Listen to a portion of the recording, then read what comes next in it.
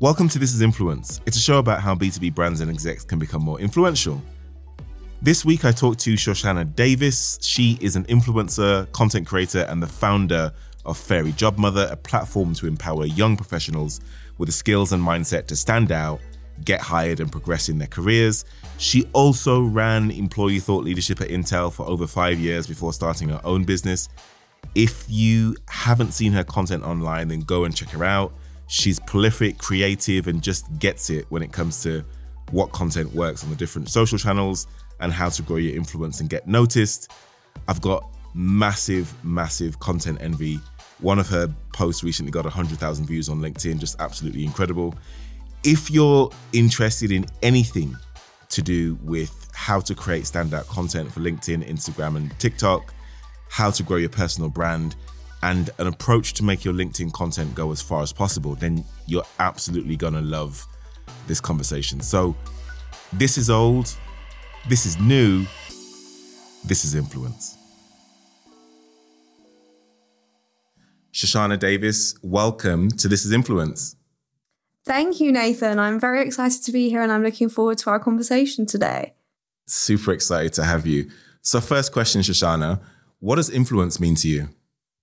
That is a really good question. And I was trying to think of a good answer before I came on, but I think ultimately for me, influence means making a lasting impact on somebody. In my situation, I'm hoping it will be positive, but obviously it can also be negative. And just following on from that then, so what is it you want to be known for? What is it? I know that's a question that you ask people that you consult with and talk to, because we've been stalking you on social media for the last few weeks. What do you want to be known for?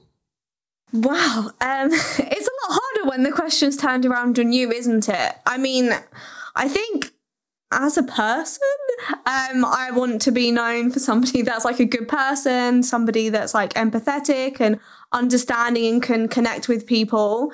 But I think ultimately I also would want to be known as somebody that challenges people to think differently about what they do, whether that be in their career, whether that be in their personal brand.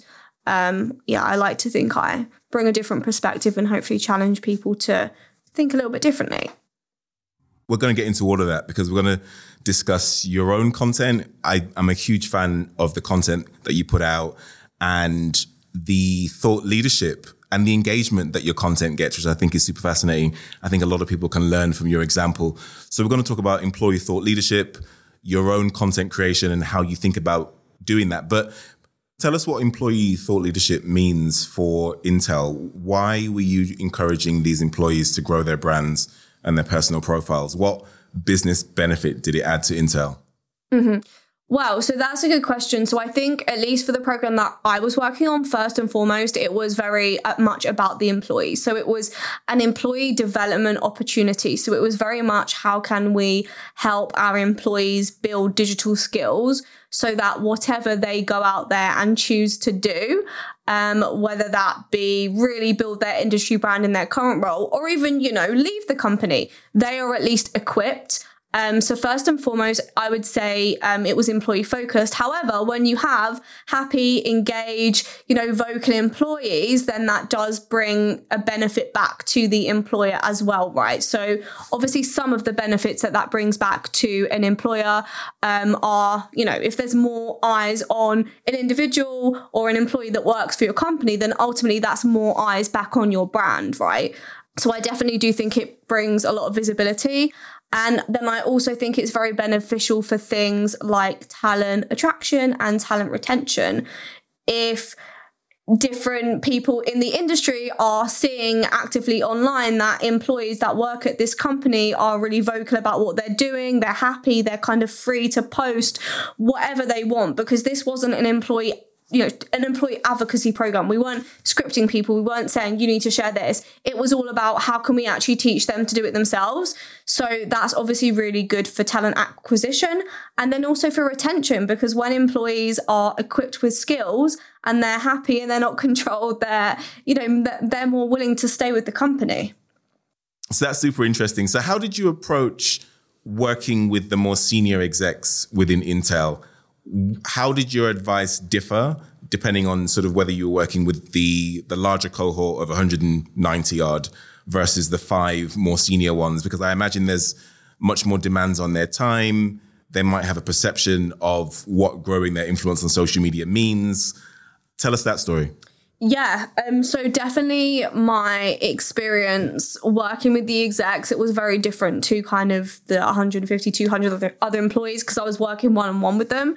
So the approach was definitely a lot more targeted, and I was really able to, get in there, get in really deep and actually figure out, okay, what are you actually looking to achieve from this? What do you want to be known for? Who do you want to be known by? Who are you trying to influence? Really kind of getting into understanding their motivations, what their expectations were. I would say about majority of the execs I worked with, they were quite clueless actually when it came to things like LinkedIn, social media, etc. So it was actually about skill building for them, helping them with their confidence, setting goals which seemed, not too challenging for them, and that they could easily integrate into their existing routines and busy calendars. For example, I mean, everybody was at like different stages, but for example, there were 1 or 2 execs I worked with, and they had a LinkedIn profile, but they'd never even posted before. And it wasn't necessarily something that they felt like doing straight away. So it was like, okay, I'm going to set you some simple goals. If you don't, if you feel like you can't post at the moment, that's absolutely fine. However, I want you to spend 1 hour a week, spending 30 minutes commenting on other people's posts. Because number one, through doing that, you're going to be able to get some inspiration. This is the type of thing other people like me in the industry are posting. But then you're also just going to be practicing that skill so that hopefully in a few months' time, you've built a bit of that confidence so that you can then move on to posting. So really kind of setting small, easily achievable goals, because the second it gets too overwhelming, I mean, these people are already busy, right? The second it gets too overwhelming, you kind of lose them. So really tailoring that journey to everyone for sure. And how did you identify the 5? Did they volunteer? Did you need to convince them? Was there a business case made for this? Because I know that, sometimes within large organizations, especially with senior people, there can be some skepticism towards building their own social profiles, especially because of the time commitment that it sometimes involves. How did you identify the 5? Why did you choose those 5 in particular? Maybe something around that. Yeah, so good question. So for the actual wider program where there was like a couple hundred employees, that was completely voluntary. So that was open to anybody that wanted to kind of experience this. And those are people that are chosen to do it. The execs, I actually didn't choose them myself. They were people that were recommended to kind of join the program due to their job title, due to their business focus, due to the specific objectives for their group for that year. So these... I mean, if they didn't want to do it, I wasn't going to force them. But luckily, everybody was engaged. Some of them needed a bit of convincing in terms of the value. But I think ultimately, they all knew, like, this is something, you need to be active online. You need to do things, if you want to make an impact in 2022 or 2023. So they were aware of that. But they were recommended. I didn't specifically choose them myself. And then tell us about the results for this, both with the larger cohort of 200 people and with the handful of execs that you work with as well. What were you expecting the results to be in the beginning? What were they expecting the results to be? And what did it actually generate? Mm-hmm. Okay. So obviously I can't share like specific results. So I'll just be general. So I think for the wider group, in terms of what the results would be, that was it was a new program, right? That was all part of the experimentation. So in terms of the results that we got from the wider group, they were very interesting. So they were things like, in terms of what we measured, so we were measuring quantity of like new industry connections, we were measuring post volume, we were measuring engagement, we were measuring at the beginning, we were kind of just measuring things like that because obviously it was a large group of people. So when you're like looking at things like that, I would say there was like 100, 150 people. When we were measuring that on like a quarterly basis, we were getting like the, in the thousands of new industry connections, right? And then we did various things to try and dive deep into that. So it was like, okay, because obviously thousands, that's a big number, but which of these actually turned into something? And that was more of a one-on-one thing. So those were the things that we measured for the kind of overall bigger cohort group. In terms of things that we measured for the execs, that was slightly different just because, again, their confidence levels were interesting. But again, we were measuring things like... obviously, because I was working one-on-one with them, we were still measuring things like new industry connections, engagements, etc. But because it was a smaller group, I was able to actually really dive into those new connections. So it was like, okay, this quarter, this person, they made 50 new connections. How many of those were in their target group of people, or how many of those aligned to their target job title, or how many of those kind of proactively actually reached out to the exec rather than them going and connecting with them. And there were other things that we did as part of the program in tandem. So as part of the program, there was like a whole variety of resources. One of the things that I was heavily involved with was we had an employee-led podcast, basically. Where it was like featuring, anyone could basically go on and talk about something, and the execs also featured on that. So that was another really important thing, because it was like people would listen to the podcast and then they would go and reach out on LinkedIn. So it was like, okay, how many of these people are actually coming from these other industry things we're doing as well? That's really fascinating, Shoshanna. So tell us then, for other organizations that are looking to start some kind of employee advocacy program or employee branding program, what advice, if they've never done this before, what advice would you give them on starting and measuring success? I think for starting, before you actually go about like implementing anything or planning anything, you really need to understand who you're dealing with. I think for me, like I've said it a couple of times, like I was surprised by, especially with the execs I work with, I was surprised by their, lack of knowledge. But with the wider group I was working with, there was just such a variety. So it's like, you need to understand who you're dealing with, because you may be shocked. For me, I would have thought most people know how to write a LinkedIn post or know how to do these things, but they didn't really. So it's like, do some research, survey your organization, find out their pain points, find out what they'd actually be interested in, find out if something like this would even be of value to them. That would be a really good starting point. So do research. Don't just go into it and do what you think would be useful or based on you, because everybody's different.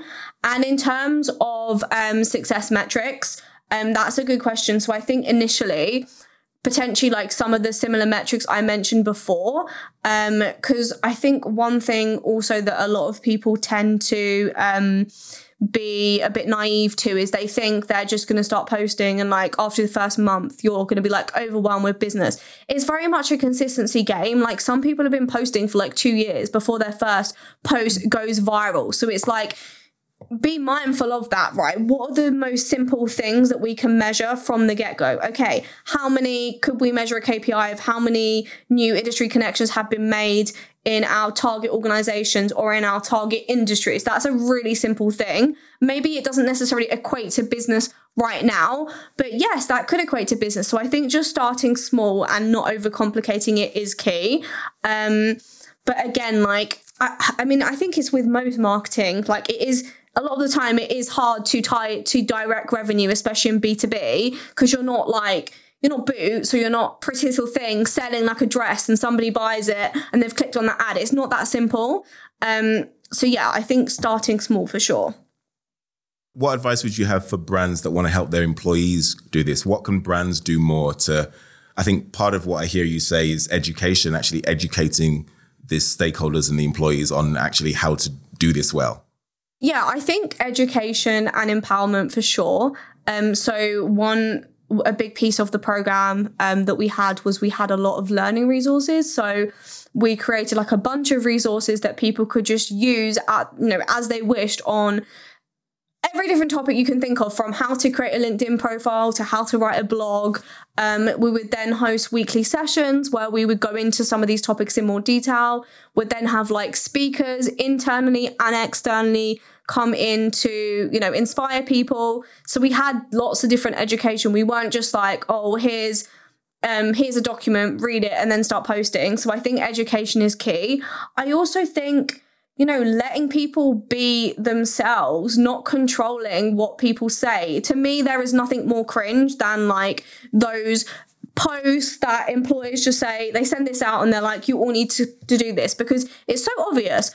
I'm a connection with like 5 people at the same company. If I see you're all doing the same copy and pasted post, which is what people do, right? Because when you make it easy for them, they will not bother editing it at all. And it just comes across as really fake, right? So how can you actually educate and empower your teams to write their own things, add their perspective, because it's gonna come across a lot more genuine. So education, empowerment, trusting them as well, which I know a lot of organizations struggle with. You don't have, and not everything an employee posts about has to be about your organization. Like, employees are individuals; they're their own people. They're not owned by their employer.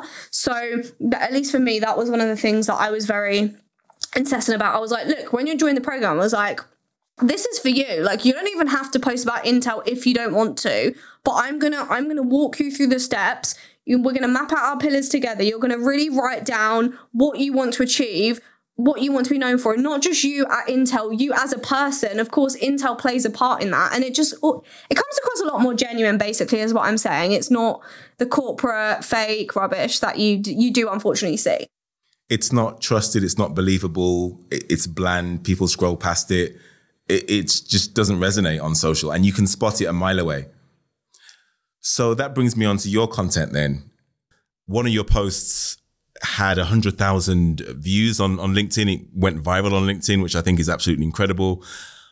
Tell us about your approach to your own content creation, especially on LinkedIn, and how that differs to other platforms, Instagram, TikTok, etc. So just for some background, in terms of social channels that I'm on LinkedIn for me personally, then I've got a LinkedIn business account, then I'm on Instagram personally and for my business, and then I'm on TikTok, TikTok personally for my business. So obviously it's a lot of social channels, so in terms of my approach to content creation on LinkedIn specifically, obviously for my personal profile, so I would say my approach is quite organized, I would say. Otherwise, I'm just not able to deal with the amount of channels that I'm posting on. So before I started, at the beginning of the year, and I had kind of a different strategy last year, but at the beginning of the year, I kind of sat down and again, I asked myself, okay, what do you want to be known for? Who are you trying to reach? And then I kind of map out, and you probably heard this before, but kind of 3 to 4 pillars in terms of like what I'm looking to focus on. So based on me, where I'm at now, I've just left my full-time job. Like, I'm a business owner. So obviously one of my pillars is about being a business owner. One strong focus for me is career advice, because that's what my business is related to. So that will be one of my pillars. And then I have 1 or 2 others. So I mapped out my pillars, and then really mapping out some kind of subtopics for each pillar that I can consistently refer back to, so that regardless of what I'm doing, whether I'm asked to join a podcast, whether I'm asked to join a webinar, I know I have, I'm going to focus on this pillar and I'm going to talk about these topics. So it's very kind of targeted. That's definitely my approach to LinkedIn. In terms of like when I'm actually creating posts, I do try and just make them as human and relatable as possible, because I think that's what people like. People love to know that they are not the only person that experiences this. People love to feel heard and related to and not alone. So that's definitely key. And I think for me, one other thing I try to focus on LinkedIn is creating shareable content, because now, especially as now they've just recently introduced the repost feature, so I think that's a key for me, because obviously if somebody is reposting your post, then it's going to be seen by all of their network as well. So definitely creating shareable content. And I think in terms of just approach to content creation in general, these platforms are changing all the time. Like Instagram, Twitter, they're all introducing these new features all the time. And it's really important to be aware of that. And like what was working 2 months ago on LinkedIn and Instagram isn't working now, right? On Instagram, 2 months ago, they were pushing Reels. But however, now they're actually focusing on not pushing Reels because it's back to a photo sharing app. And they've said that there's actually no prioritization over video than photos. So it's like, you need to be very aware of that. Testing out different features, testing out new features. Because a lot of the time, if a platform has rolled something new out, you know, they're going to be pushing that feature because they want more people to use it. So if you're one of the lucky people or one of the clever people that actually jumps on that feature and starts using it, your post can get a lot more visibility. So for example, for me, and it sounds very cringe and it cringed me out when other people were doing it. But then I was like, do you know what? I don't care. I'm just going to do it myself. Is adding a photo of yourself to all the posts. It does so well.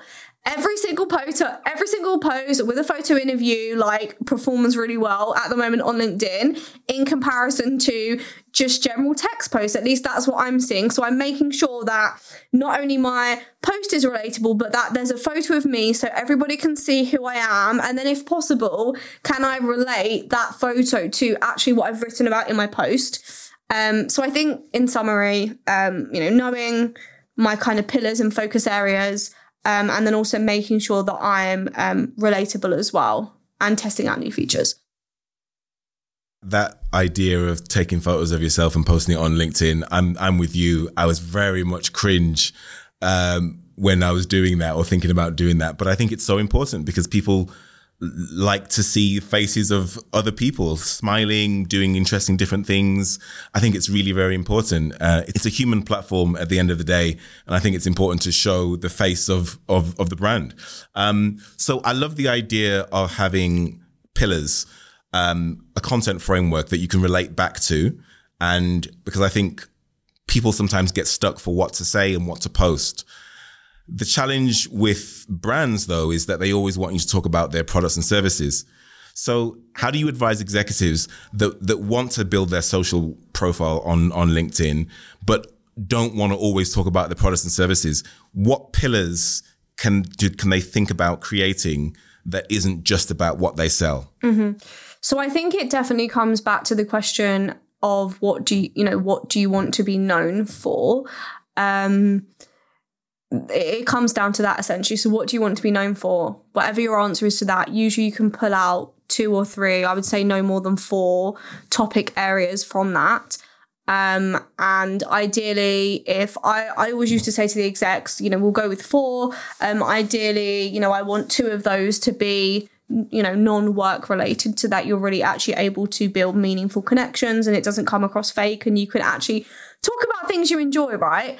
I would say even 3 of those, they can be more personal focused. And then maybe the 4th pillar can be a little bit more work related, but, a pillar wouldn't be like your company's product or service. Like a pillar would be technology or AI. And there's so many different topics that you can talk about within that topic, which then you can kind of interweave your company. But at the end of the day, I don't think, at least when you're mapping out pillars, when you're mapping out content strategy, I personally don't think a company's products or services should even come into it, right?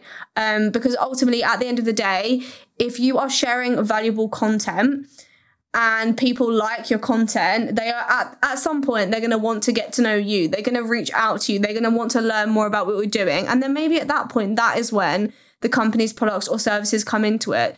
But do you see what I mean? I just don't think, I think a lot of the time companies are going about it in the wrong way. They're doing it backwards. Build connections with people, build connections with people.